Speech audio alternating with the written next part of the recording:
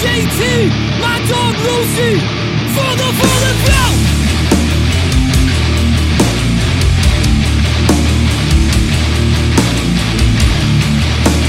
Hey yo, catch up with it right now.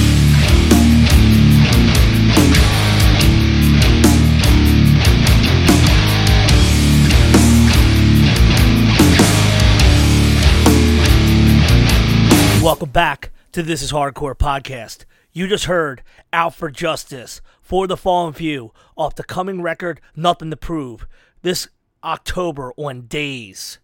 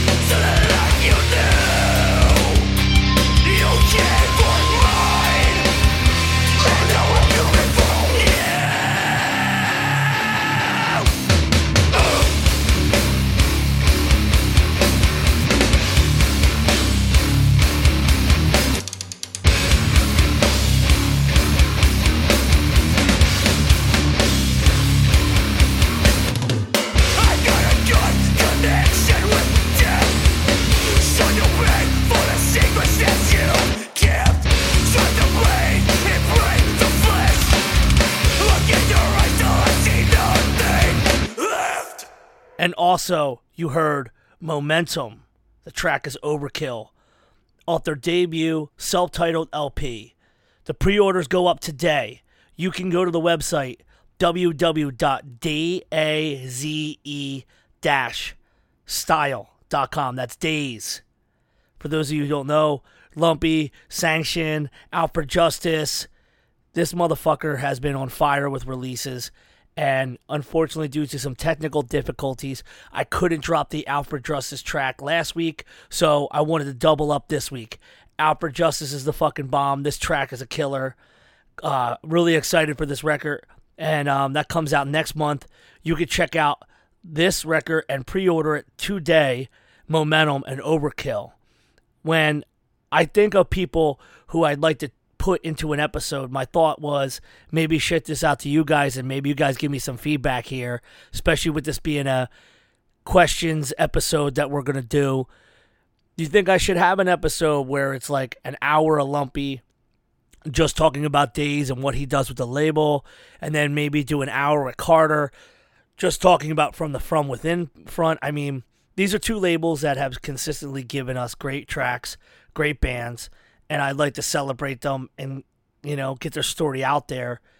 And let's hear what you have to say. But, yeah, check out them tracks. Thank you so much. Also, today, get your fucking ticket for Keystone Hardcore Jam. When we think about the kind of stuff that I like to put on, it's always these kind of things like the Keystone Hardcore Jam. Backtrack to 2014, Chris Mahmood and I got together with Richie Crutch, my brother-in-arms and all things, podcast, hardcore, you name it. That's my ace. We get together and we create this thing called the Trinity, where the three of us bond up. We put a show together. We did the Keystone Jam. I can't believe it's been this March. It'll be 8 years since we did our first one. And when we put them together, they've been a lot of fun. All of them been at Club Reverb in Reading, Pennsylvania. In 2019, we did the Keystone Hardcore Jam Holiday Edition. Gorilla Biscuits, Shelter, One King Down, Earth Crisis, the whole gamut of bands, and some fantastic sets from so many people. Strength for a Reason, Payback, One-on-One. Well, actually, I think it was Enemy Mine was that show. One-on-One came, during the pandemic. Strength had a fucking insane set that year. And so, thinking about during the pandemic, we lost Steve Potasio, who was iconically seen in the pit the entire night for every fucking band with a Santa suit on. And it made me think about shows in general and holidays and hardcore. We're not traditional folks, a lot of these people. Now, granted, since the era of social media, we found out a lot of you motherfuckers live in cul-de-sacs, have giant fucking homes and huge fucking families and come from some insanely supportive backgrounds. And I kind of wonder sometimes, the fuck drives on the hardcore, but there's so many people from so many places that find hardcore. We're not going to gatekeep you. But there are a lot of people who come from, whether it's just bad backgrounds or broken families and are attached to our culture.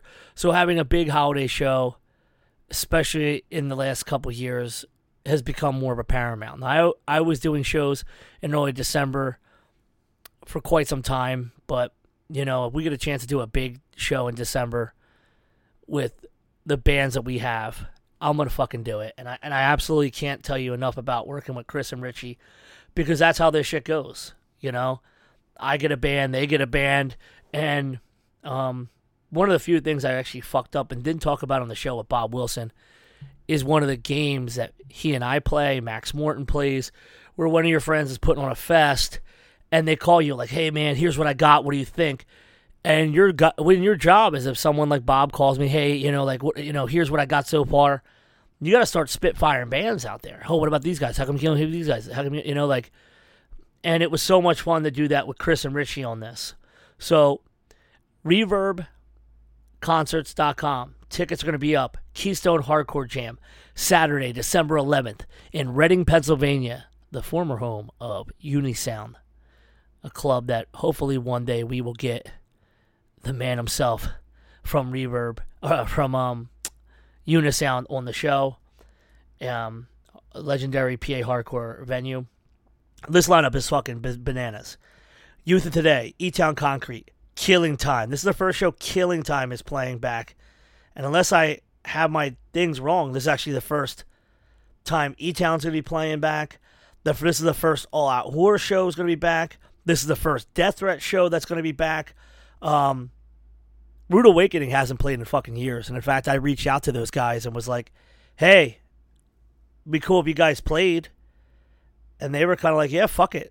This would be awesome. We'll play. They got it together. Big shout out to Josh Hines and Skull for making that work. Cruel Hands, can't fucking stop them guys. They're back. This little band called Shadow Realm, got them on it.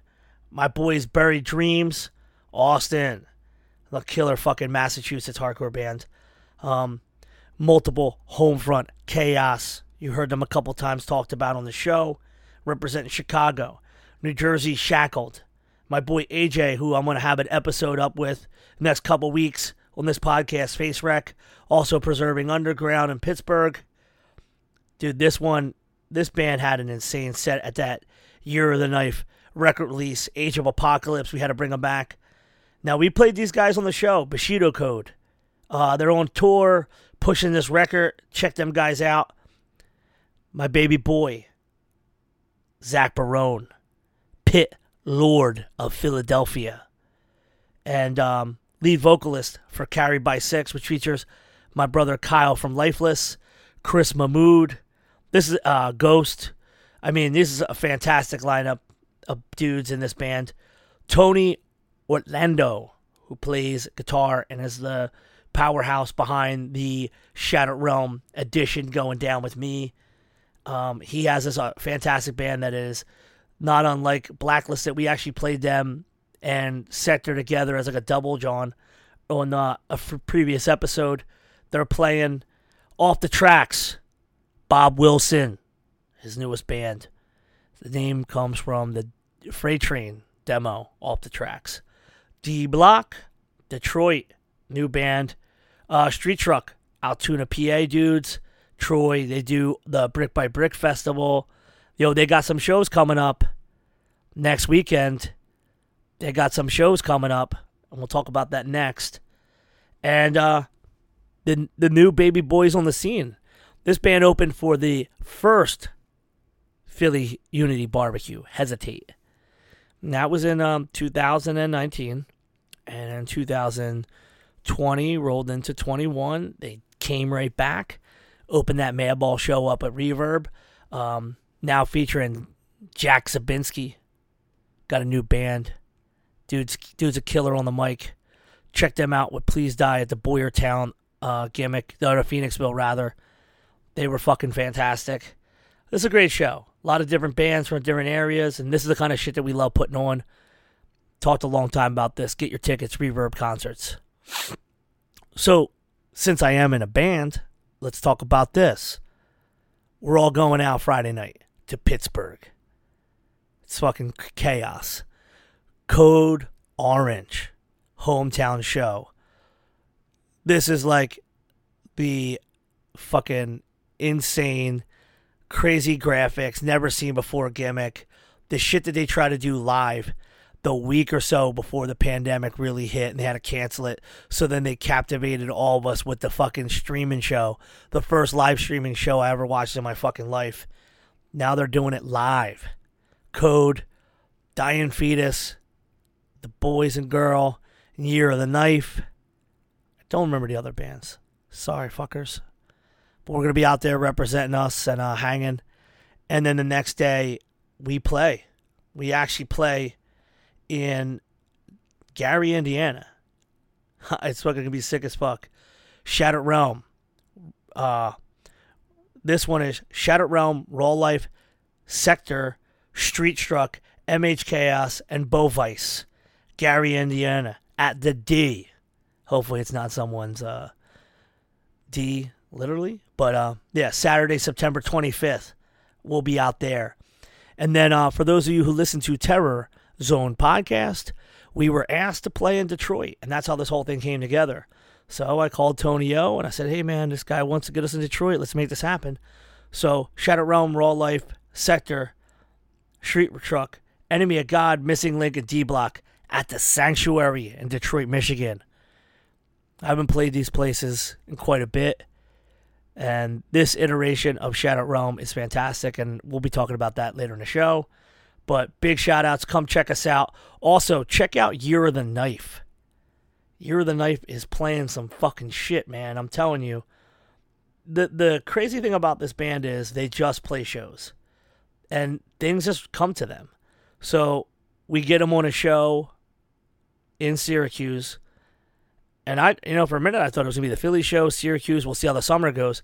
Next thing you know, they play these Sick of It All, Death Before Dishonor shows in Rhode Island and Connecticut. And those shows killed. They both sold out. Big shout out to Greg, Reason to Fight, DBD, for putting them fuckers on.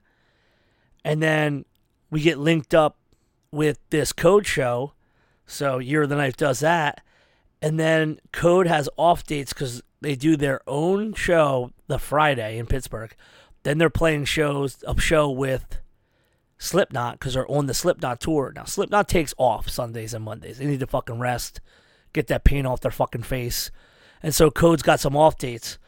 So Year of the Knife is playing Saturday, 9:25 at 4D's Lounge in Altoona, PA. And this is a fucking wild lineup. Year of the Knife, Shackled, Hesitate, Fire in the Blood. Big shout out to the Altoona boys for putting this on. And then, like I was saying before, Year of the Knife, they're doing 2 other shows supporting Code. One in Grand Rapids and one in Columbus. This fucking band's been on fire. So they played the shows in Sick of It All Friday and Saturday. They had the Syracuse show and they get a phone call. Hey, somebody dropped off our tour for a couple days. Do you want to jump up and do the Knock Loose shit? So Year of the Knife goes and plays Monday, Tuesday, and Wednesday. That wasn't even planned at the first beginning of the Knock Loose show, so it's fucking fantastic. while we're at it, congratulations to Bob Wilson. I told you fucking FYA was going to be a killer. Those of you who supported the episode, fuck yeah. Motherfucker sold out in a single day. And he finally came to Daddy and said, dude, I know exactly why you moved the show. I can't believe it. People do not understand how mean people get when they can't buy a ticket for a show. And that was the only reason why I ever moved the show from Starlight, when Starlight was still open, to the Electric Factory. I just got tired of people talking shit and be like, fuck you, can't believe you won't just put it in a bigger room.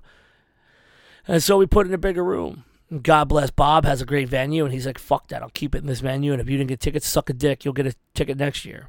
And so congratulations to Bob and FYA for going ahead and selling this motherfucker out.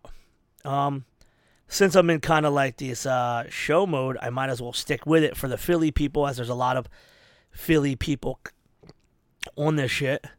The most bum out situation is that Snapcase, Earth Crisis, Strife gimmick, the East Coast takeover, is being rescheduled. No longer October 9 and 10.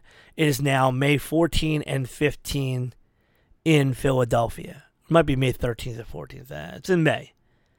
And your tickets, if you bought them, because the show's sold out, will be honored. Save them. Don't try to get a fucking refund, because then, in May, you might still want to go, and don't come crying because you fucking sold your ticket and can't get it back. And that's the way it is. Unfortunately, with the way shows are, some bands are going to take different precautions. Support the show when it's in May. Disappointing. Tomorrow is some wild shit. Tomorrow, straight up, is Action News. Action News is Aaron Hurd, Mikey Balfalco, The Triangle, their new band, first show. Chemical Fix, Gel, Savage Mystic, and Bob off the tracks. And they are now playing at the Walmart Beach, which means you drive to Columbus Boulevard in Philadelphia, where Walmart is. You park and you walk across some dirty ass shit, and there's a show in a legal pier tomorrow night in Philadelphia, or tonight in Philadelphia. So go support that shit. All right. What do we got on the calendar? That fucking Bob Koyo, the band everybody loves.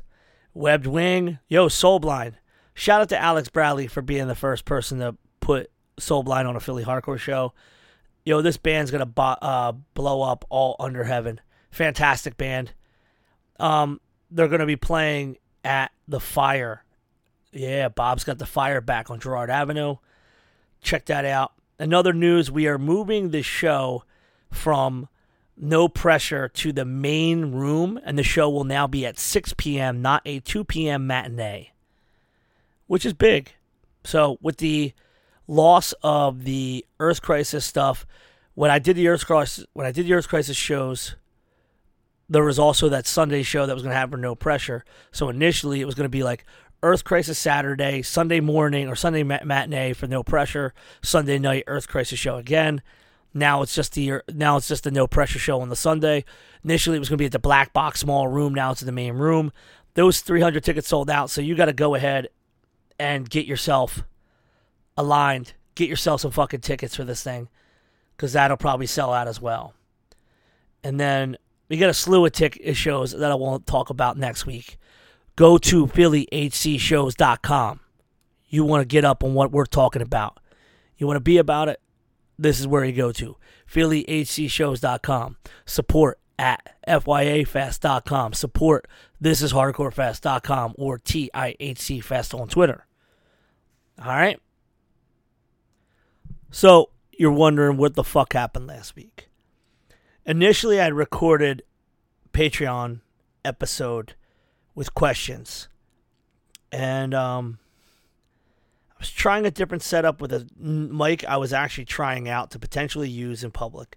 Or not public, but so I could do stuff multiple people. The mic, I thought, picked up me pretty well, but in the progress of recording, I was losing some parts, which was really fucking frustrating.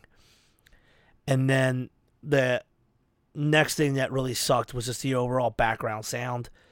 And so the mic's ass. I don't want to use it again. And I was trying to edit and clean up, and it was way beyond my capacity. And I did it so far last minute.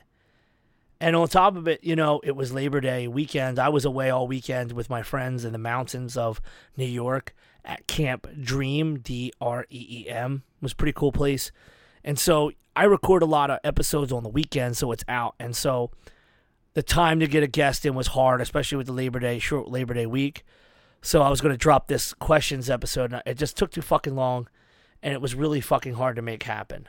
So I stressed the fuck out and was trying it, and then again with the computer, at a certain point, the technical difficulties were mounting. I couldn't get this thing together, and I didn't want to half-ass it.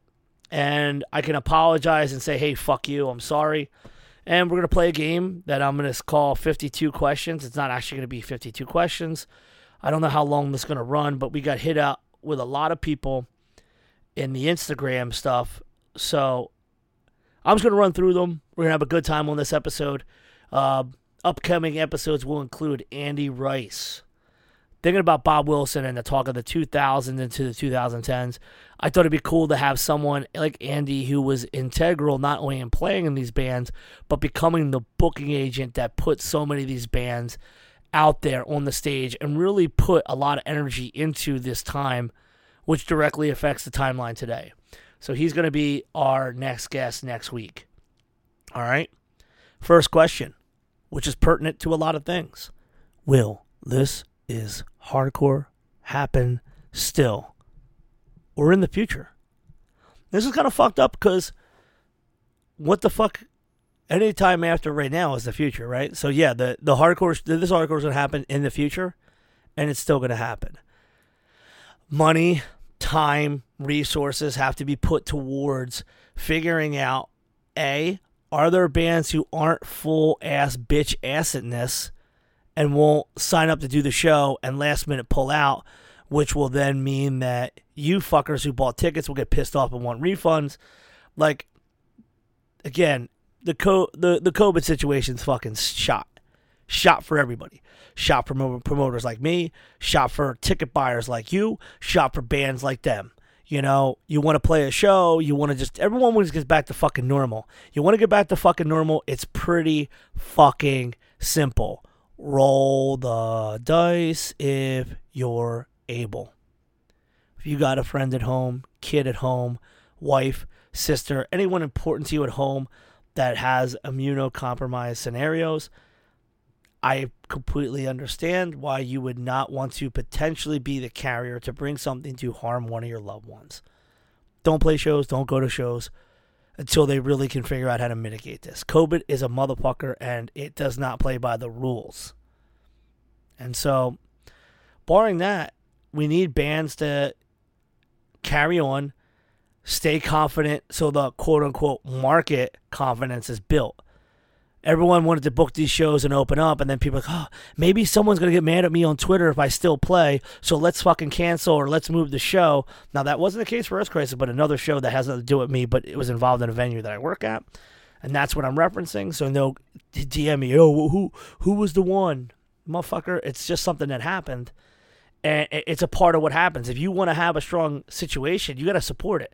If you say yes to something, stick with it. And that includes you fucking bands playing Keystone Hardcore Jam. No backing out, motherfuckers. So I am now currently engaged in locking out what my options are for alternative venues in the case that the Electric Factory does not work out. It's very hard to find a giant fucking headliner who doesn't then go, since we're playing in a giant room, we need 5 times what we would normally get paid. And honestly, kind of jealous of my boy Bob. He shows up, he kicks ass, he sells out, moving on to the next one. I might want to go back to that, because right now, minus the pandemic, a lot of people would hit me up, oh, dude, great lineup, can't make it this year, I'll be back next year. This ain't the fucking bus, motherfucker. If you ain't supporting, if you ain't buying tickets, there might not be another one. Now, post-pandemic, there's definitely going to be at least one more. I don't care if it's in the fucking back alley. But I'll go out with a fucking bang or something. But I'm not going to give up till we at least do one more. But I'd like to find a spot where the Electric Factory and I can work out a deal that we could bring in some bands that make it worth it. And there's a lot of moving pieces, especially at this size of the factory. So the short answer is yes, there will be a This Is Hardcore. This is a good one. What were your favorite venues besides CC's that always had crazy shows? I mean, fucked up thing about the 90s is you see pictures with people with tons of denim and hoodies and all this bullshit. So you assume, right? You assume that because the show happened, it had to be crazy. There's a lot of shows where people just stood there with their fucking arms closed to bands that later on everyone would change the, oh, dude, I love this band. Motherfucker, you were sitting there with your arms closed, bored as fuck, and you assholes now, fuck you. There's no sitting there with the cell phone. You just had to stare at the band. I was at some shows where a band would be ripping, and the band could see if you turn around and walk outside. So you socially awkward, fucking cell phone addicted dickheads would have no fucking chance in the 90s. Not because there are so many fights, but because you can't hide behind a fucking computer screen and you couldn't hide on your cell phone in the back of the room. You had to stare at the fucking band that no one was moshing for. So yeah, CC's was dope. The Pipeline was the shit. Thursday night shows, insane, wild shit. Actually one of the coolest, not venues, but halls that were put on, and I'd love to have an entire episode based upon this with Tracy McMahon. Tim McMahon's amazing wife and longtime hardcore patron and supporter. The Middlesex County kind of shows were iconic, absolutely fantastic. Right at the end of my time, my really young age, I got to go to see some house shows. One of them was at Josh from Trustkill Records house. Basement shows were popping. I loved the Troc because it was from Philadelphia. I liked my brother, who's dead, who did the Speakeasy Cafe in Upper Darby. Madball, Cold Front, Breakdown, when Breakdown first came back dude, they were fucking fantastic. And that was like, I think I just turned 16 and was at that show, and I thought that shit was the fucking shit. My boy Shane from Poor Life. Rest in peace of Shane. This is a question answer episode, so I'm sipping up on this Jocko Go. Unsponsored by them, but I love this motherfucking shit. Yeah, there was tons of venues that had shows. Club 121 in Brockton was always dope. Long Island had Dr. Shays and, the PWAC.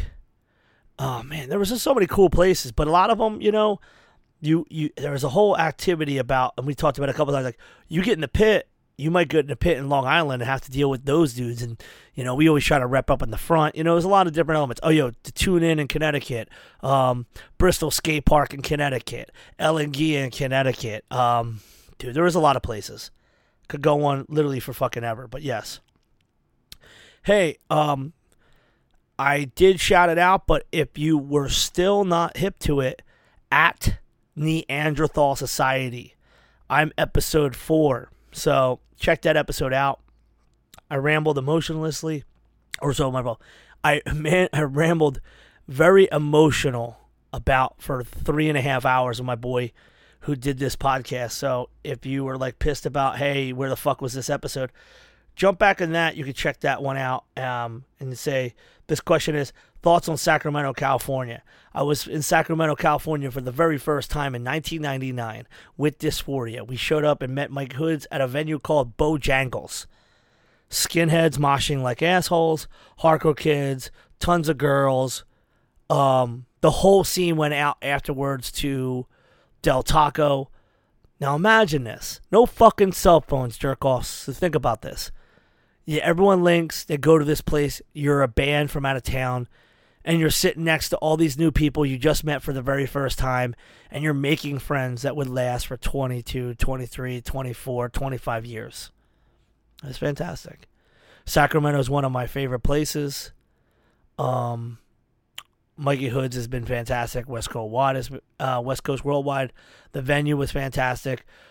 Big shout outs to my brothers from Sacramento. The Most Hated Skins. My boy Ezra. Mike Pressure Point. Spanky. All the old guys. I mean, they go on for a list of all the people in Sacramento that I love. One of my favorite cities. Hot as fuck in the summer.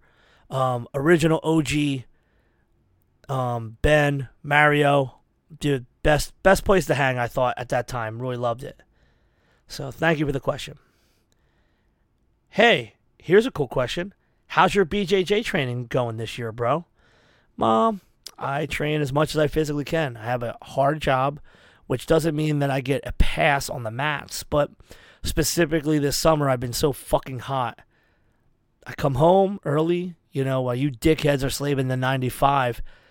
I'm off by 2, I'm home 2:30. I'm napping in the ice cold box that's in my house, but I get up and my body's sore. I know it was the cold. I should have been more cognizant and did light stretching or something, but I was really hurting my body just in the heat of working in lower level garages where there's no sun, but it's oppressively hot. And where I usually try to train 3, maybe 4 times a week.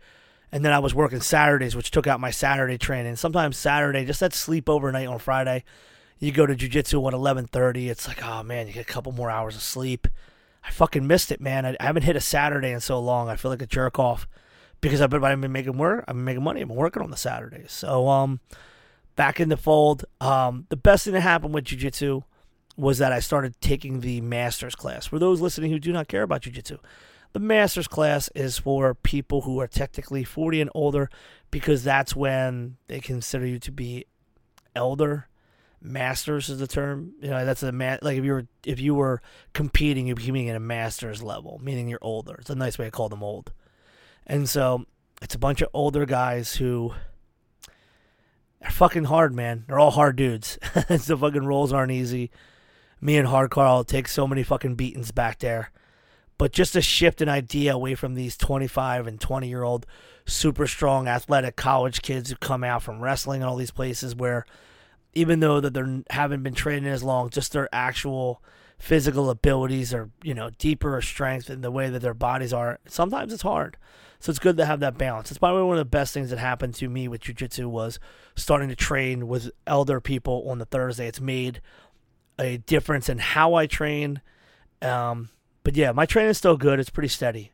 And I train formally at BJJ United. Jarrett Wiener has retired as the head of the school and remains a huge part of the school, but it is now under an ownership of the person who was the day-to-day guy. Like Jarrett has a job. He works as a police officer.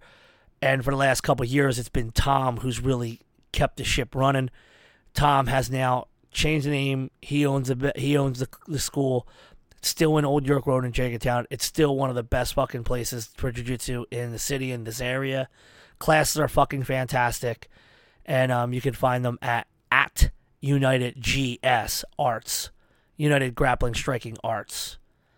And I think they're going to truncate to the United Arts. But the fucking school's the same. Just Jarrett needed to step away as owner, so Tom took over. And Tom ran the school. The entire time I've been training since June of 98. Tom was the day-to-day guy. He was the guy behind everything. So he now has ownership of it. And so, yeah. Fucking jiu-jitsu is awesome. Next question. What's the worst injury you've seen or had yourself at the show? So the worst injury that I've had was that I broke my jaw in December of 1998. And then when my jaw wired, this guy kicked me in the face. In the pit. Or mad ball across your face. Not without irony, I should say. And so later on that month, Hatebreed's there, and our boys are opening the show because there was a snowstorm, and the boys are out, 9 circles in the pit. Shit's getting crazy. Next thing you know, Beep, I won't say his name, but he's my brother, gets in some shit with some bros because bros were already hip to Hatebreed at the time. And I get into it with them, crack somebody. Next thing you know, I'm kicked out with these bros, and my shit gets split open. Ipso facto, my jaw was broke from December 3rd and then re-broke in January. And so all total, my jaw was wired from December 2nd or 3rd, 1998 until about late March, like 26, 1999. I was a skinny kid, moshing still, drinking 40s through a straw, my jaw wired because I was a fucking jerk-off. There was an injury during Overcast out of this hardcore where there was a compound fracture, which basically means a bone breaks the skin. Ugh. Pretty gnarly. This is Hardcore 2014 on the Thursday. That was up there with one of the worst ones, to be honest. Hey, let's shout out a person who's asking some questions, because that shit's fucking cool. At Warlock Guitar Cabinets. Dude's making guitar cabinets. Actually, our boy Hoya and him are going to do some custom Hoya rock cabinets, I guess. Who was the first hardcore band you ever saw and what age? That's a question for the ages. I mean, early 90s, do we count Biohazard? I would say so, but the first true hardcore show that was all hardcore that I went to was Sick of It All, Biohazard, Sheer Terror at the TLA in 1993. I was 12, turning 13. I was lucky at the time to be hanging around with dudes like Dave Coates, Frankfurt, OG, some other old headbangers, and a group of our friends. My mom, who I said a million times, booked at metal clubs, hung out with metal bands. The neighborhood was getting shot, like physically shootings. We were getting crazy. I could do a whole podcast on fucking the crazy shit we were doing on our neighborhood. But my mom was basically like, you good motherfuckers got to get out of the neighborhood. So we started going down to South Street a lot. We were going up to the Northeast, to the Cell Block when they had the Sunday shows.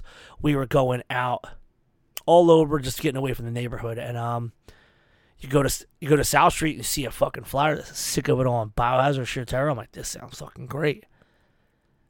You know, Biohazard's on the fucking, you know, they're on MTV, Headbangers Ball, you know, the Judgment Night soundtracks popping. I mean, this is the fucking shit. That was my very first hardcore show. So, shout outs to Warlock Guitar Cabinets asking a bomb-ass question. Here's a cool one about my regular non-hardcore kind of life. Why concrete out of all trades? Well, right around the time right before my jaw got wired, I was working on and off with my father and my uncle, who are cabinet makers.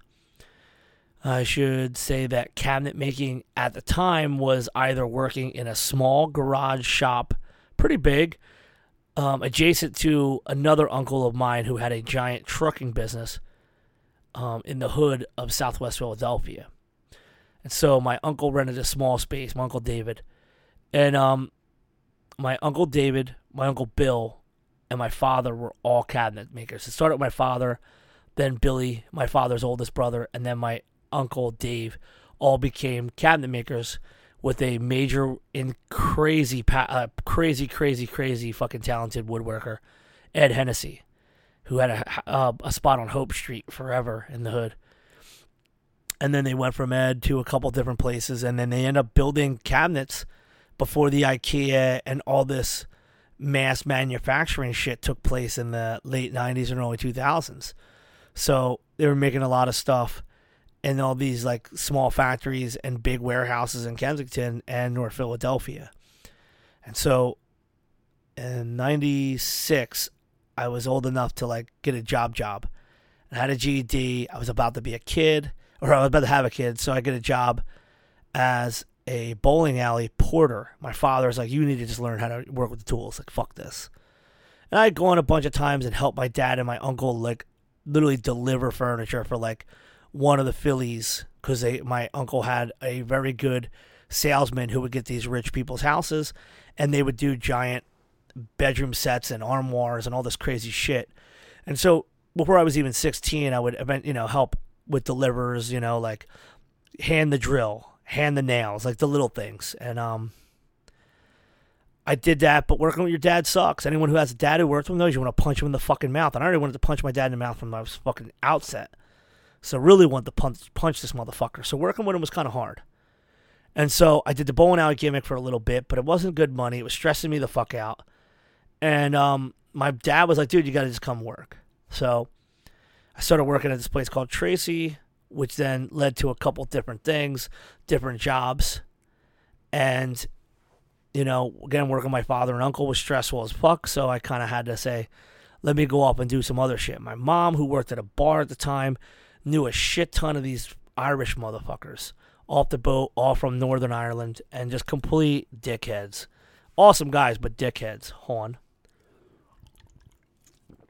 And so one day my mom's like, "Oh, you want to work with these Irish dudes?" And I'm like, "Yeah, fuck, what are you doing?" They're like, "Oh, stucco."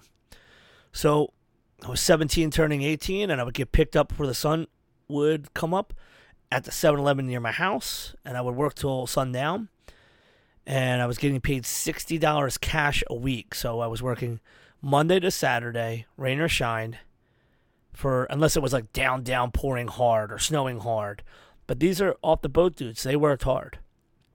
And I was a stucco laborer, which is basically mixing. The big mix, the scratch coats, were 60 shovelfuls of sand, 2 80-pound bags of cement, 40-pound, which is half a bag of lime. And I would to run this mixer, put it in the wheelbarrows, run it down, and then pull it up buckets all day. I was very in shape at 18. And then when I broke my jaw, I was still working. My jaw broke, working with these motherfuckers. And it was my first bit of working in masonry. And so from 1999 until 2005, the way that I operated for money was that I would work either with my father, and he had side work, or he would be working at a shop, like, "Hey, we need a hand, or are you on tour?" I might work with him. A couple times I was working at this cool-ass place in Bridesburg called Counter Attacks. This was a Mike Akmitsky. He ran the spot on Bridge Street. I think he's dead or going to be dead soon. Motherfucker smoked the entire day, but built a lot of laminate countertops before there was Home Depot. And I used to make countertops. And then, but like touring, I would just say, "Hey, Mike, I'm going on tour." And he sometimes be like, "Nah, fuck you, I don't need you."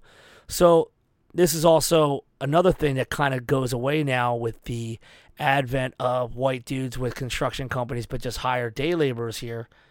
When you were 17 or 16, 17, 18, 19, in your early 20s, someone's dad or uncle always needed some guy to come work for 50 to $100 a day doing construction. You might work for 2 weeks, you might work for 3 weeks, depending on the project. Now these guys pay these guys way cheaper, and they beat the fuck out of these guys, and like take full advantage of them, and kind of sucks. But for a young kid, was always dialed into work. So I worked a lot in woodworking, home building, and masonry. And whatever I wasn't on tour, I was working. And so at a certain point, I got in with a friend who I was just starting back up working at a shop. And he's like, "Hey, do you want to join the union and work in concrete?" And I'm like, "Yeah, I mean, I sure, why not?" And they told me how much money, and I was like, "Holy fuck." And I started working in that field. It was pretty interesting, and I realized the chaos of it was great. I liked working union because we would start at 5 a.m., which means at 1 p.m. you're done working unless they're in overtime. Summertime, that's fucking great. And then, normal times is 6 a.m. to 2 p.m. So, I would still stay out late at night. I mean, there was times when I would get to the job and just sleep. I still do that sometimes. If I'm running late with a podcast and the shit's got to come out and I'm fucking editing late, I might just go sleep in my car for 2.5 hours on the job so I fucking wake up late and not be there. But concrete's interesting. There's ups and downs. It's physically laborious, but there's a lot of aspects to it. And in the last 15 years, I've taken different things that I enjoy about what I do at work, and I work in different facets. I work in the oil refineries. I work in power plants. I work in nuclear power. I also work in restoration work, which is a lot of saw cutting and chipping and doing all this stuff to try to prevent water from fucking up rebar, and then restoring older stuff outside, aesthetically. But a lot of what I do in some companies is rip open entire concrete beams, clean up, and put chemicals all over the rebars to ferrous guard and protect against rust, and then pour concrete back. Really boring, not aesthetically pleasing stuff. I've also poured a shit ton of sidewalks and fucking targets and all this other shit. One of my favorite jobs was working at Bass Pro in Atlantic City, where I was hired from the Union Hall to help shoot the spray concrete that is the big pond with the fish thing. It's probably the coolest job I got out in the Union. I like working physically. I like the routine. My life has been chaos from the time I was a child up until now. And getting up and going to work is a form of mental health, because no matter what happens, I tell everybody, like, oh, my life's bad, cool, I still have to get up and work in the morning. And I'll say, oh, no matter what, I still got to pour concrete in the morning. Like, it doesn't matter how bad life is, I still have to get up and go to work. And it's these little things like that. Also, like, pouring concrete with a bunch of maniacs is a lot of fun. I've seen people get beat up in the middle of a concrete pour. I've seen people fuck you, fuck you, fuck you. 10 minutes later, they're hanging out together. Dan Del Sordo, cement mason, who's now retired, who's like a mentor for us. Rule 7, leave it in the concrete, a.k.a. get into a fight with a guy one day, who cares, doesn't matter. That was last concrete pour. There's some freedom in it. You work for a company, you don't like them, you can tell them to go fuck themselves, go work somewhere else. I kind of like it. My body doesn't like it sometimes, but ultimately it's appealing. I generally feel comfortable doing it. And as I rambled on for 10 minutes about concrete, I like it. What's going on with Shattered Realm? And can you talk about Shattered Realm and the different times with different singers? Now, I will say that I had been friends with everybody in Shattered Realm and before they were on the band. Eric Cooper, who is the singer of Clubber Lang, John Cooper's little brother, was the founding member and bass player. Without Eric Cooper, Shattered Realm would not be a thing, and that needs to be said more often. Eric Cooper got with a dude named Alex. There was Chris Rafalowicz, who was the guitar player at the time. Chris and Al, the drummer, the original drummer, were in a band called Third Degree. And so essentially Eric's like, yo, let's do another band. So it was some of the members from Third Degree and Eric Cooper. And Punishment started playing in February of 2000. And by, I want to say, September, October, Shattered Realm was playing. And we linked up pretty early. Obviously, we're all friends.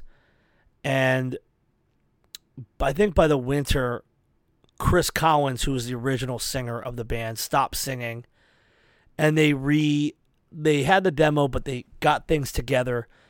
Joe Nunn had not been active with Second to None as much then. And so Second to None wasn't active. And Joe jumped up on guitar. Chris Rafalowicz, who was playing guitar, became the singer who everyone's known for with the Broken Ties, Spoken Lies record. He became the singer. And, the band played a lot. And Eric, because he was at every fucking show, was integral in that and, like, linking up. Like, before the social media, he was the social media. He was at every fucking show from Massachusetts to Long Island to Richmond. And he did a lot of fucking pounding the street to get that band out there. And then they happened to be around at a time when them shows in 2001 too, where the Chrome was big, so they were getting big. They opened up a show, they played with Until the End and shit, and John Wiley checked them out, and we were talking about it, and they signed with Alvaran Records, which is a European label, and Eulogy distributed the record here as a Eulogy recording, but technically they were an Alvaran band that was on Eulogy in America. And so in 2001, we were all supposed to tour together, and for whatever reason, Shattered Realm and Punishment didn't tour together. So then in 2002, we were supposed to tour together, and again, we didn't tour together. And the third time we tried was Shattered Realm and Punishment in 2003, and it was supposed to be Shattered Realm, Punishment, and Ringworm, and Shattered Realm didn't do it. And at the end of the summer, Punishment's van caught on fire in the North Bay area, Santa Rosa or somewhere out there. And I was like, all right, I guess, this sucks. And my girlfriend at the time drove from Philadelphia with the drummer of Punishment at the time's mother's vehicle with a friend of mine named Matt Dempsey, who just got his first degree as a 10th Planet Black Belt. He runs Ventura 10th 10th Planet. Check him out. Matt Dempsey has all played bass in Horror Show and was also in my short-lived band, The Crossbearer. Matt Dempsey and our friend Josh Shirley, who passed away, who was a guitar player for Crossbearer, but more importantly, a guitar player for Victory Strike and Horror Show. Those guys drove out to pick up me and my friend Stoney, who's also dead. How fucked up is that? Ethan, the drummer of Punishment, he's dead. Stoney's dead, and Josh is dead. So it's kind of fucked up. That's the way life is in these stupid stories. But we came home, and I was like, dude, me and my dad have our own jobs, and we also have work.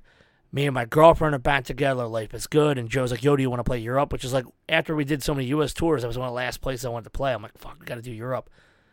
But I was getting back with my girl. Life was good. So I'm like, nah, man, I can't do that. So Shattered Realm asked Paul Brown to play in the band for the European tour, which was like September 2003. So Paul Brown played in the band from September until Hellfest 2004.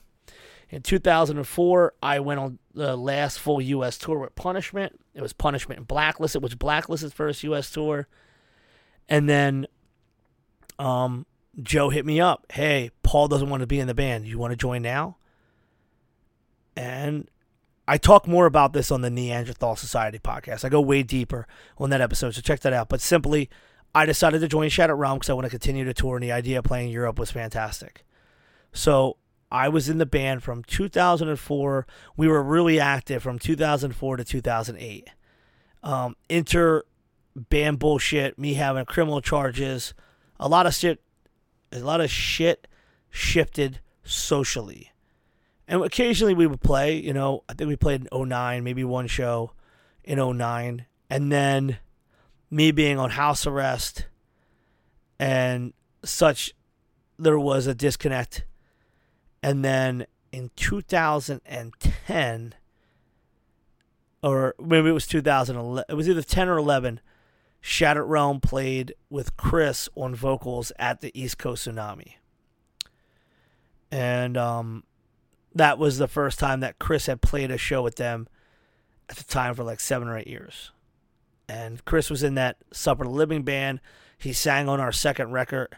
He sang on the song Her Justice. And he was a supporter of the band and friend, even though he was not playing in the band. Chris Collins, who the first singer of the band, he would be Shattered Realm's tour manager on the last big U.S. tour that we did in 2005. And at some point, Shattered Realm had played some shows. Connecticut, they did that Summer of Hate Fest.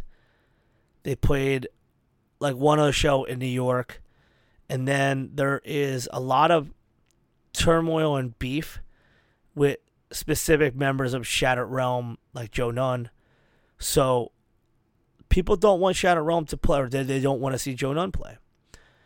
And I was okay with not doing Shattered Realm.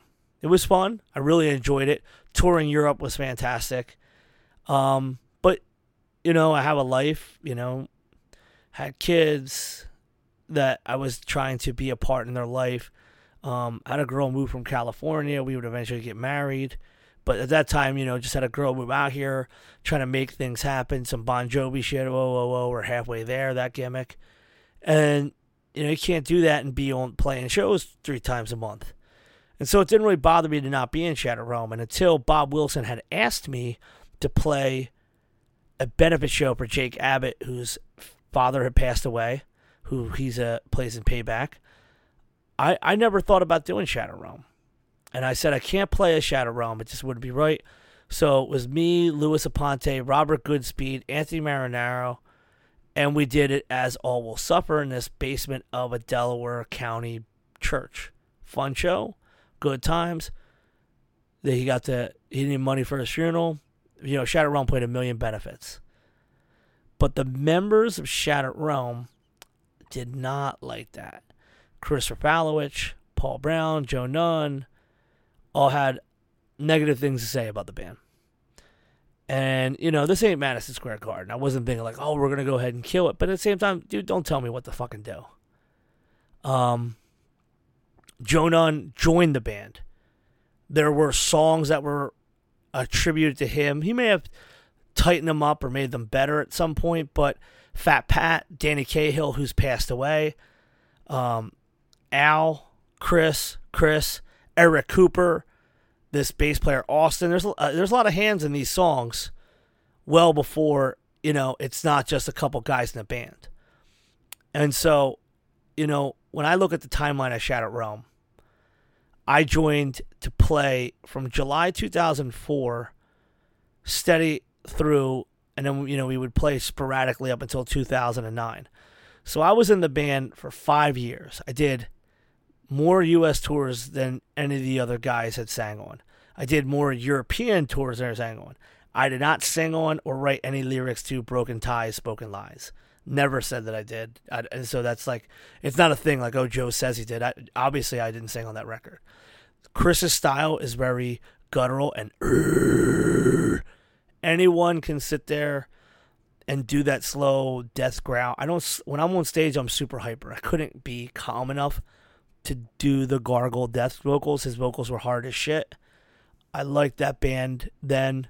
I still like the band and those songs that I weren't attached to. I love performing them. But the interesting aspect is that there are people who try to look at history and say like, oh, he wasn't even a big part of the band, or he wasn't an original member.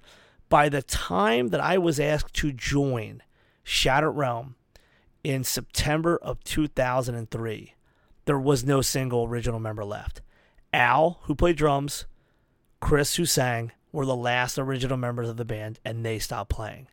So for the entire duration, the biggest stretch of the band, remember the band started in late 2000, from 2003 onward, mid-2003 onward, the entire band wasn't full of original people.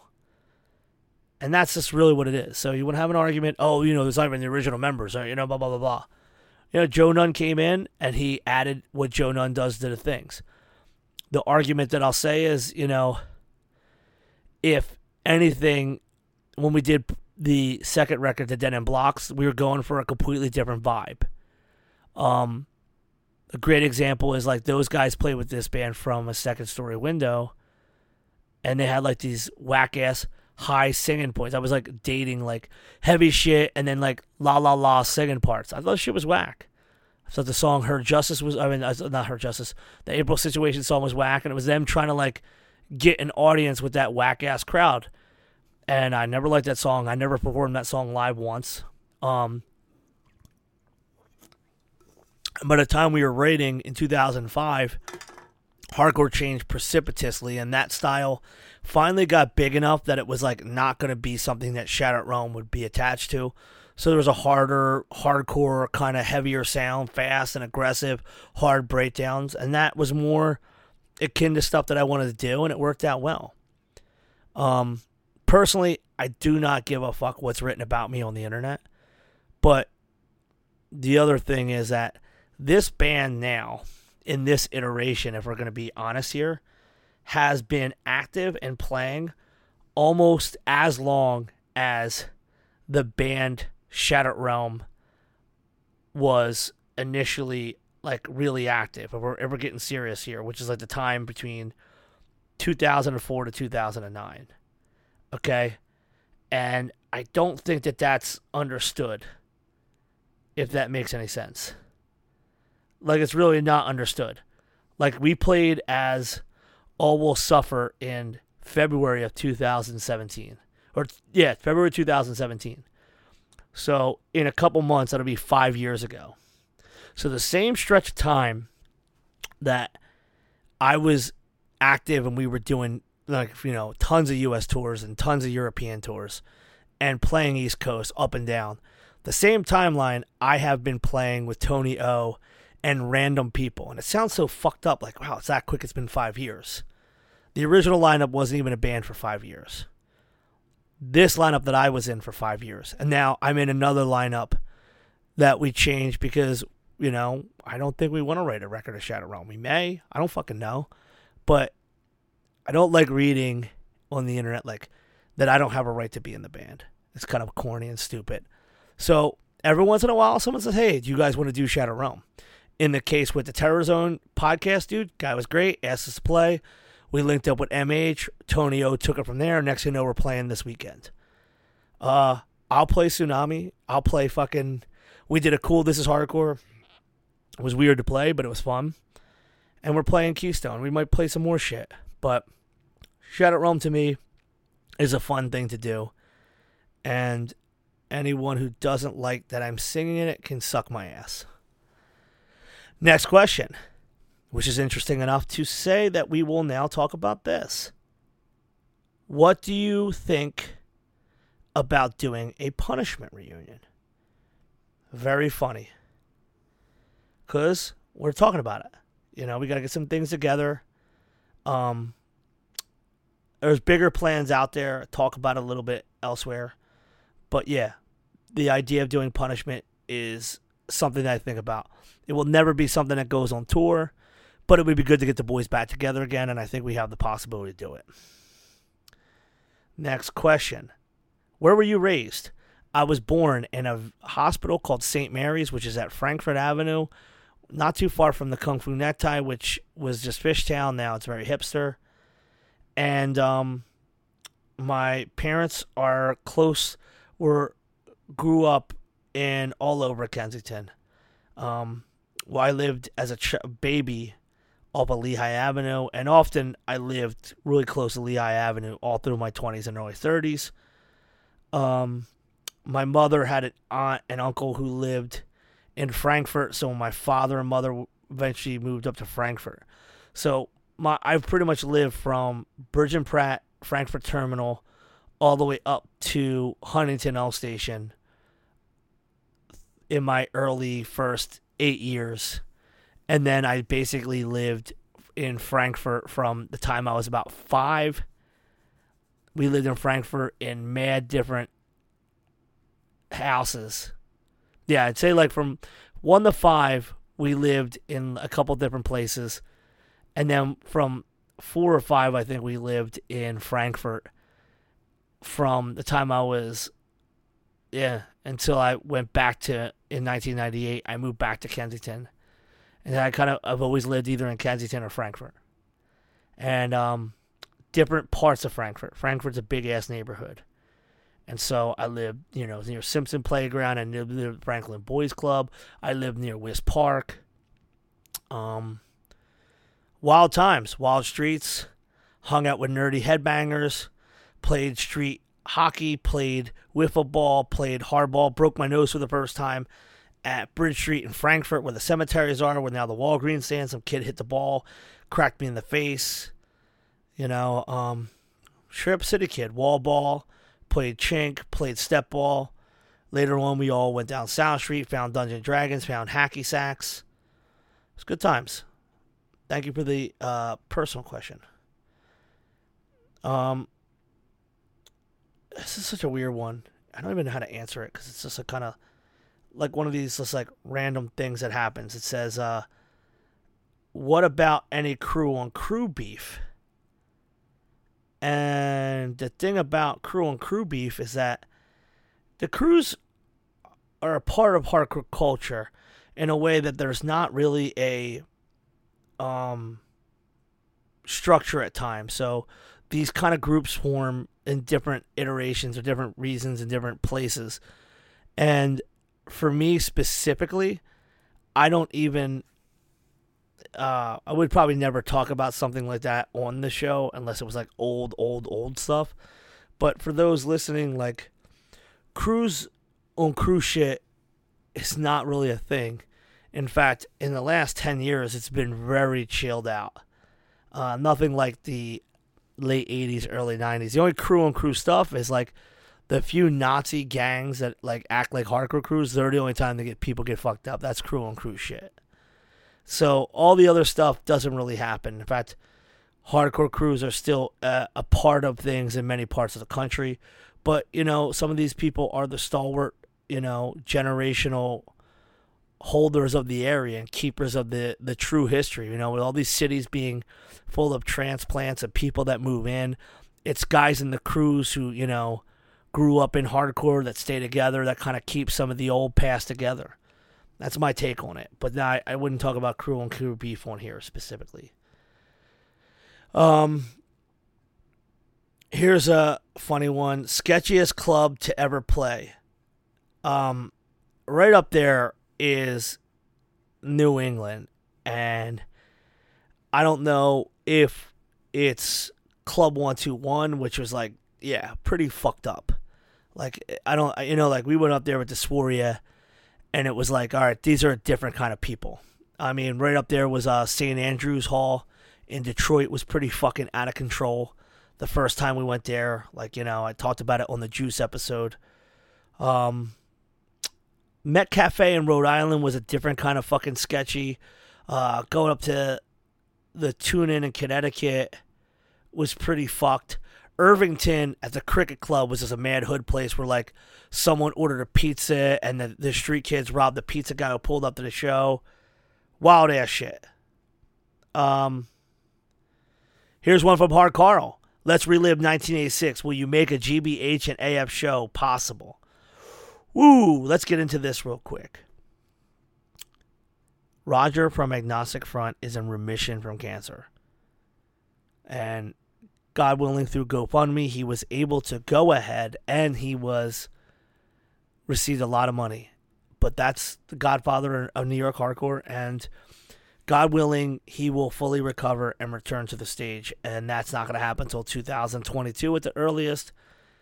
And when I think of stuff like Roger Murray and Eddie Leeway, who we talked about and we had on the show talking about cancer, it's kind of hard to me to think that people that I grew up just thinking about, obviously every year hardcore guys pass away. I mean, there's so many different people that pass. Real quick mention that Mike Madrid from Against the Wall from California, he was in a bunch of bands, but the band that I fucked with from him was Against the Wall. He died of cancer. Like hardcore first and second and third generation people have been dying a lot recently, and it's sad. So hopefully, yeah, I'd love to do that show just so while people still are around that love Agnostic Front and GBH, we get to do that again. Here's a great one. Nick, what can we do to make hardcore bigger? I don't know. Depends on what you wanna say is bigger. The internet has obviously stretched out the overall size of hardcore and allowed more people to get into it, aka why there's not a real gatekeeping scenario. Like, if you're able to Google hardcore punk and buy records and t-shirts and go on eBay and buy shit, that's not a fucking gate. So stop saying fucking gatekeeping. I don't really know if it needs to be bigger. I don't really know what the benefit of hardcore being bigger would be. I don't want it smaller. I kind of want it. Can we get it more pure? Can we get hardcore more pure? Like, hats off to Knock Loose and the younger generation, of bands who are continuing to bring people into the fold. But honestly, if the fan bases of the bands who are just outside the wall of hardcore sound-wise are just bringing in people who throw up the horns and kind of immediately denigrate and disrespect the culture of hardcore punk, then I don't have time for it. Like, cool, you want to buy a t-shirt or buy a record or buy a ticket for a show, go for it. But, like, dude, if you're not fucking with Tied Down, Negative Approach, even up on a cerebral level that you understand its importance, even though you're a band. That's the thing is, I played in Shadow Realm. We weren't no fucking Negative Approach band. I played in fucking Punishment. We weren't a Negative Approach band, but we knew what the fuck we were talking about, and we knew what the fuck we were from, and we knew what our culture was about. That's what I want to make bigger. I'm not talking about going back to everywhere, like, everyone going out and looking at a picture on the internet and going ahead and trying to recreate a whole sound and a whole 1980s generic look. But just respect the fucking culture. Respect the fucking people. Jimmy G, God willing, he lives forever. Vinny Stigma, God willing, he lives forever. While these people are out there, that's what I want to see get bigger. The respect. And it's not like bow to a fucking king. It's just bow in respect to the entire generations of people who made this what it is to when you showed up. For me, it's fucking crazy. Like, my now I've been in hardcore a long time. Like, as the timeline gets on, it's like, well, I got in, the early 90s. So, it's 40 years. I got in, not even at the halfway point, so to speak. But I still respect all that shit. And I love what it is, you know? Like, I was blown away when I was on the phone one time with Lee Ving from Fear, knowing that he's from Port Richmond.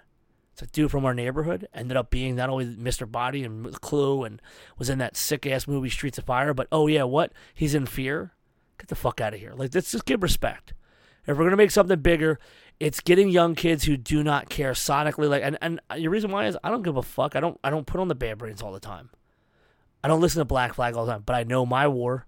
I know the basics. I know the records that I like. I know what I fuck with. You know, to me, Bad Brains doesn't really do it for me. Uniform Choice does. I love the Dead Boys. I like the Sex Pistols. Love DK. You know? Love UK Subs. Love the Blitz. I love all this old English shit. You know? Love tons of different shit. That's all old school stuff. But listen to the bands I listen to. Listen to the bands we played on this fucking show. Look at some of the people we've had on the show. It's not about removing the new sounds and like being like, oh, Turnstile sounds like this, so fuck them. No. But, you know, hardcore at its core has different values, have different approach. And if the people that are coming into to listen to a handful of bands, hey, cool, great. Great to see that those bands get to commercially get supported by you guys. But if you don't give a fuck about some of the other stuff, you're never really fully in. You're just like a passerby, you know, like a buffet style. Like, I like this, but I don't like that. So that's I'm sorry, did not really answer the way you like it, but that's how I feel.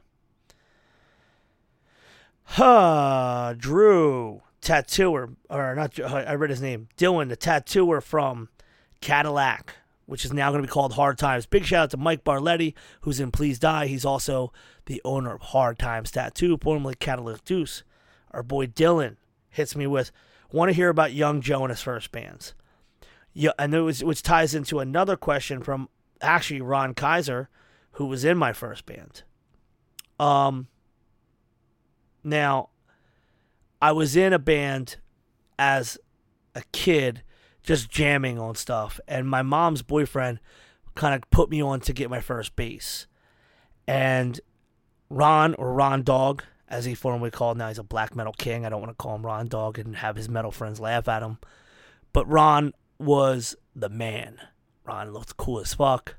Ron Dog, that was my boy from the 90s, Roxborough King. And he moved out to North Philly, and we linked up to be in a band. And he had two guys from his neighborhood that didn't know anything about hardcore or punk.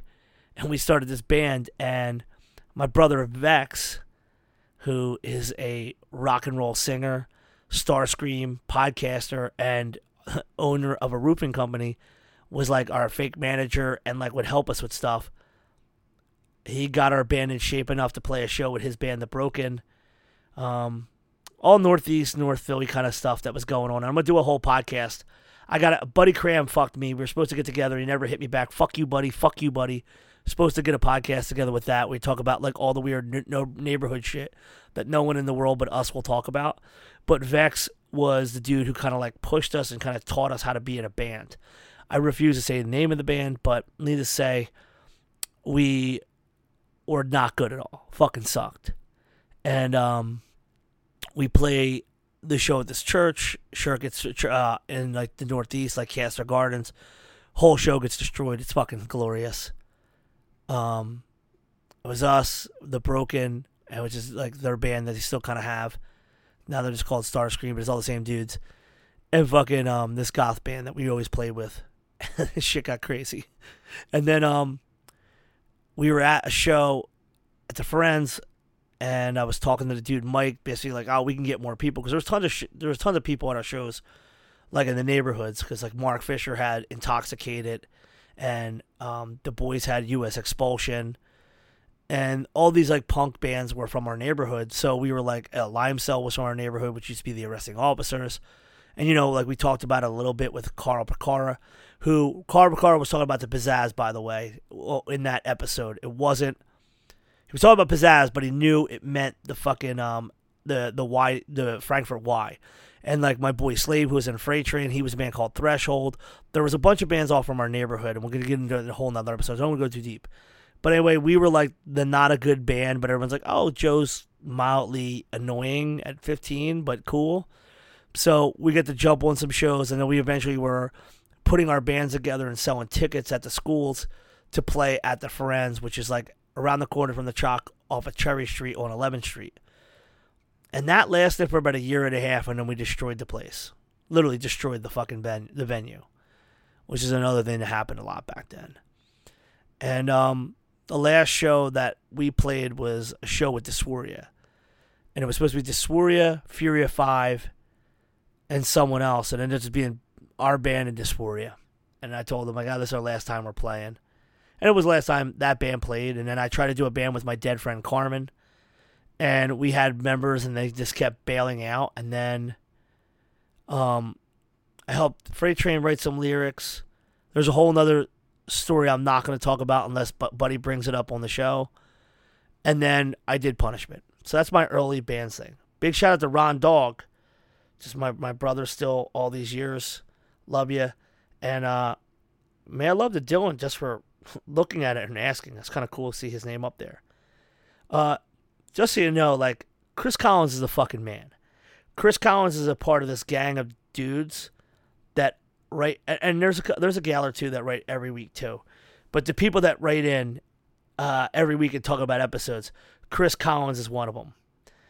Chris Collins hits me with a bunch of stuff, like basically asks me a shit ton of stuff, like who else would be on the show.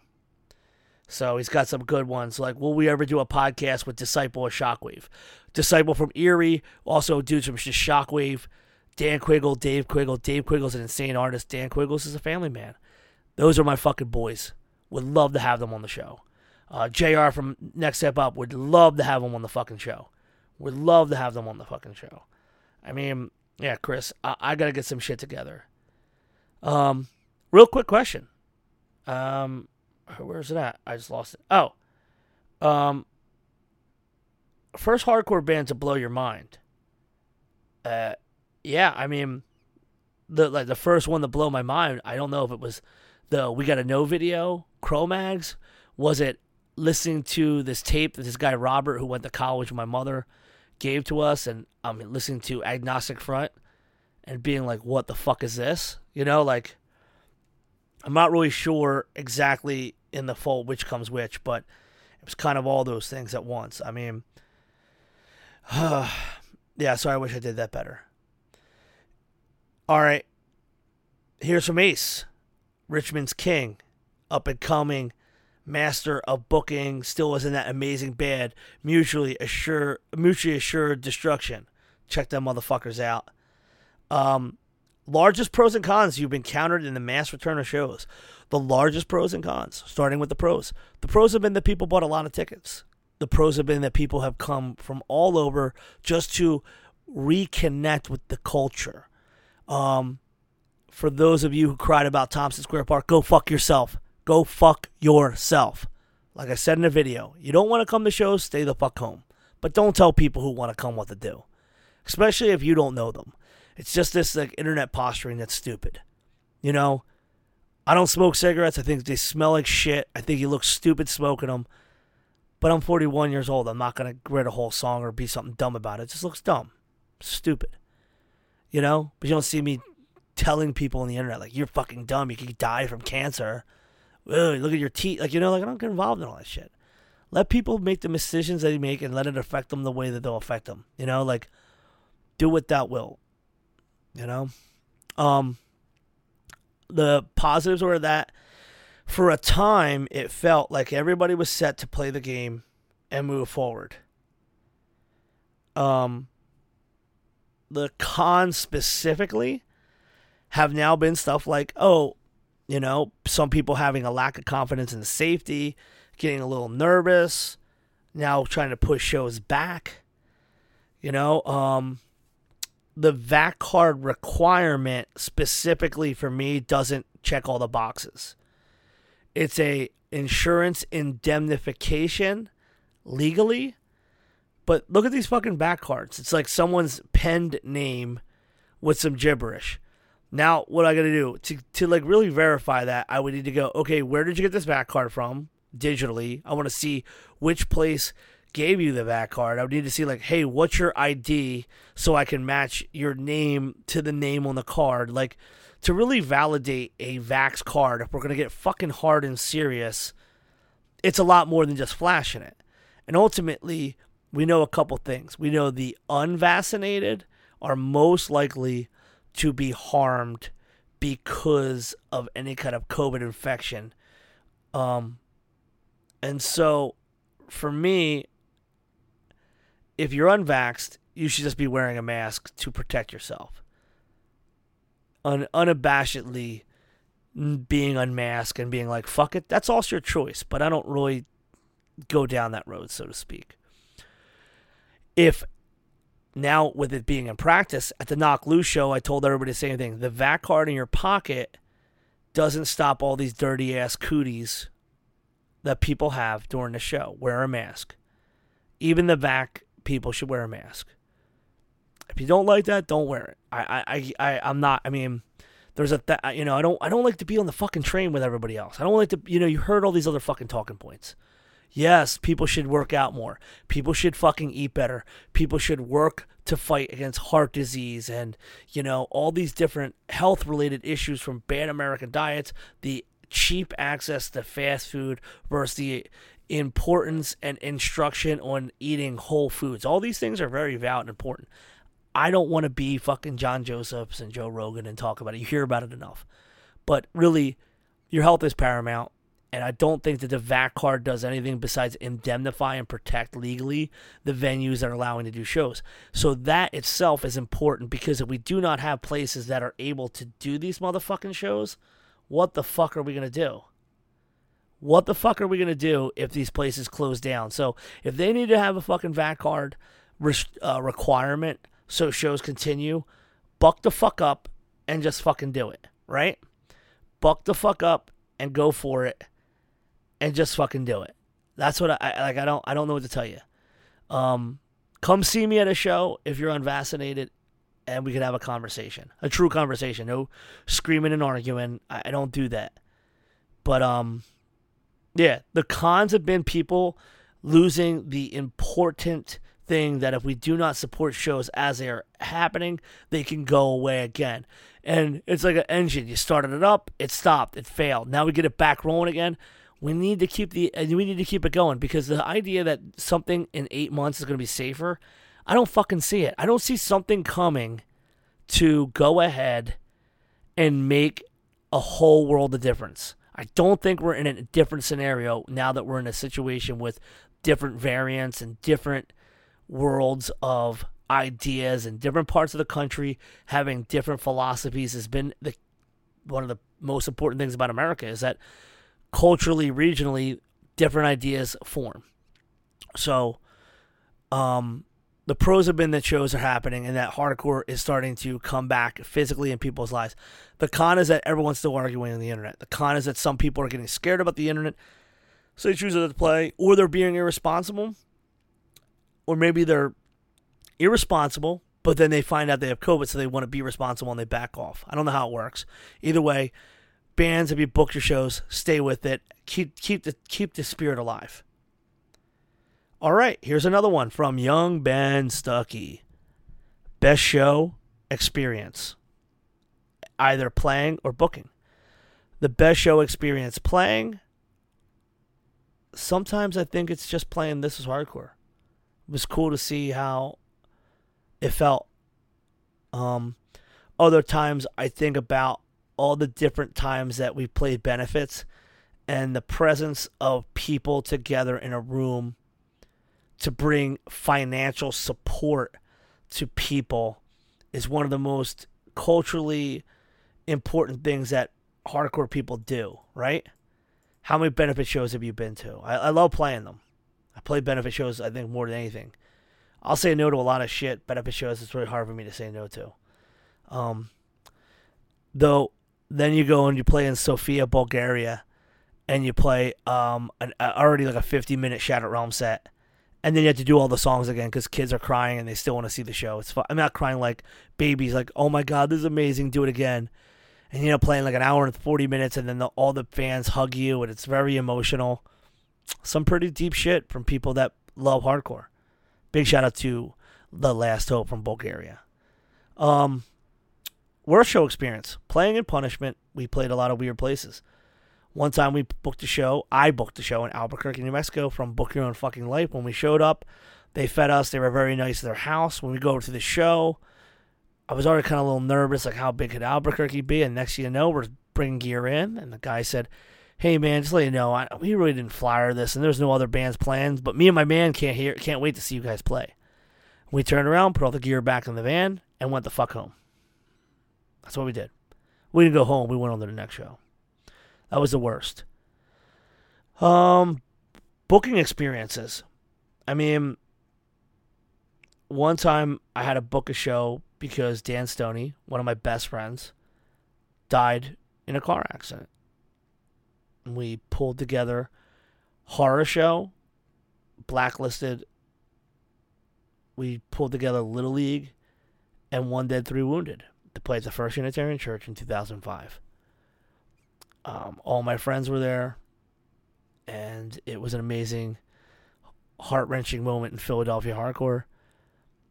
And I had to give Grace Stone,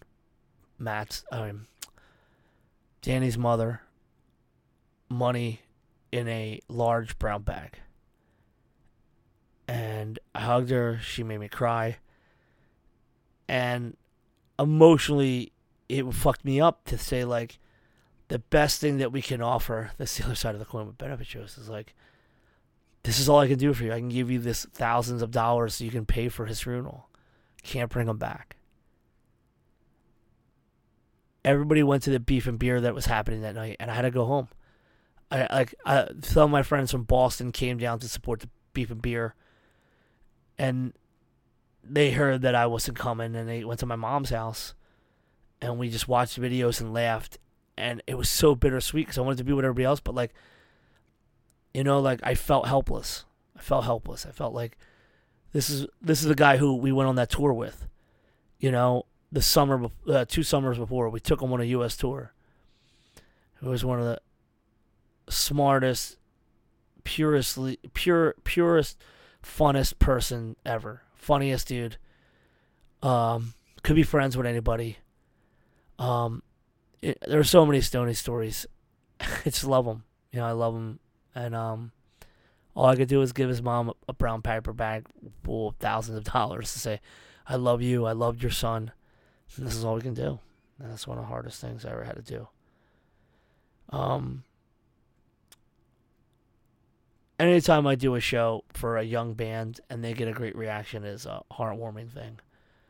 And every time we do a show like Keystone Jam, everybody goes, oh my God, the lineup's sick, I can't wait. It's fun, man. It's fun that's like a reward, risk reward. It's nice to know that the work and time and the thought and the gamble of making it happen and all the pieces pulled together, go ahead and next thing you know, we have a hardcore show and people around the country want to fly to it. That's rewarding. I like that. Yeah. Let's go to another question. How do I keep a positive attitude with everything going on in the world? I happen to say things like, fuck you, fuck this, but so what do? Do we just turn the other way? Do we go, oh, it's not possible?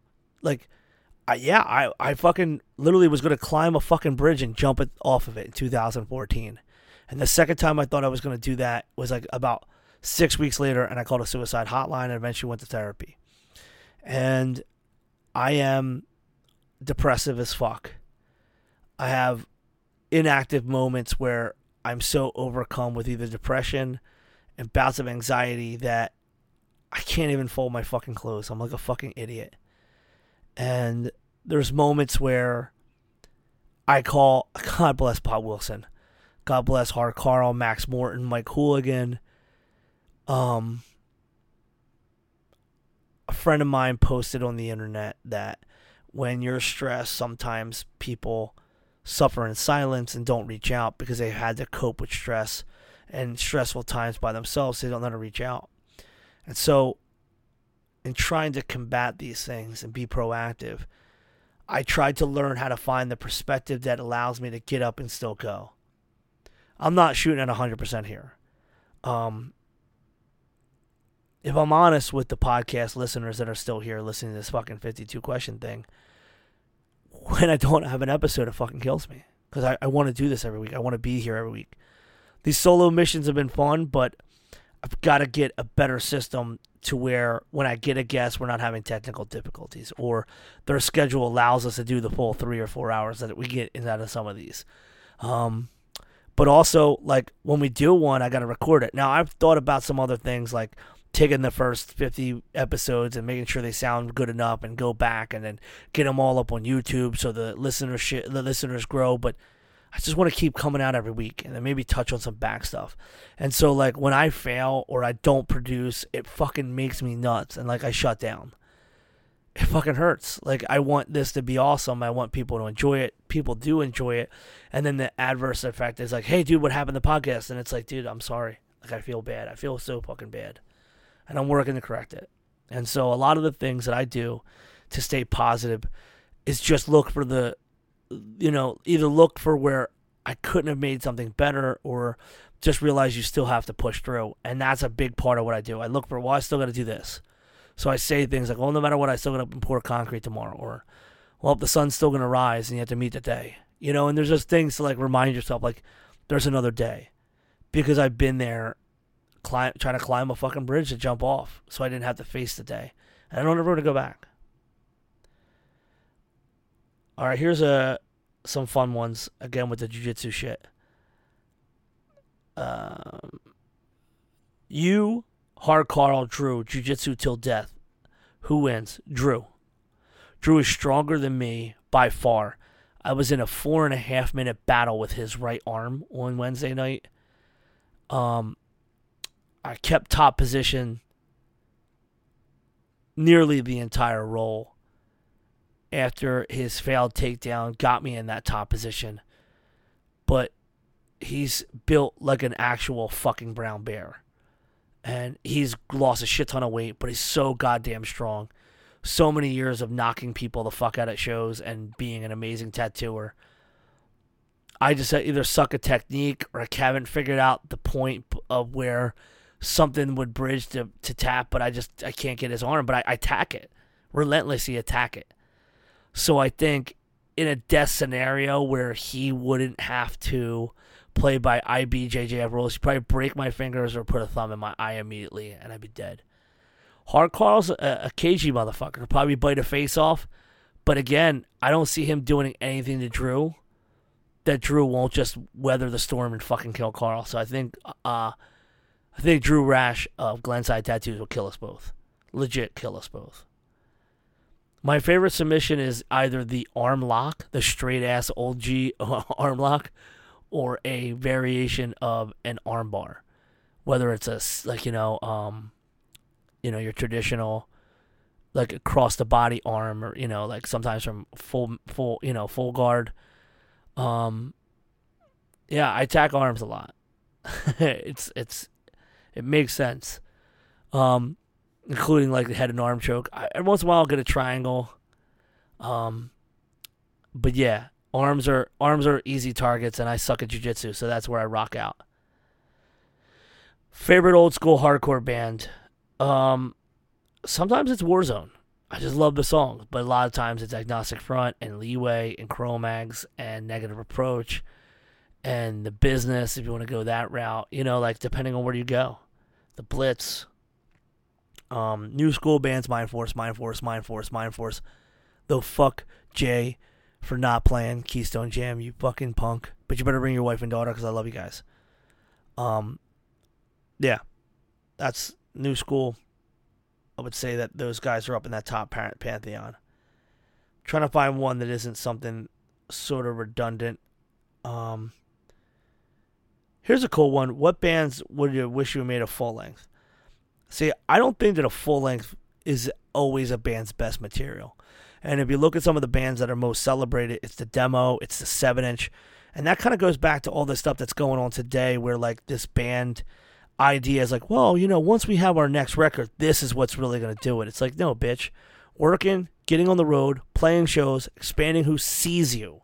Not who's on the fucking internet hitting like and buying a t-shirt on Big Cartel. Who the fuck is representing the pit? Who the fuck is seeing you when you come through their town?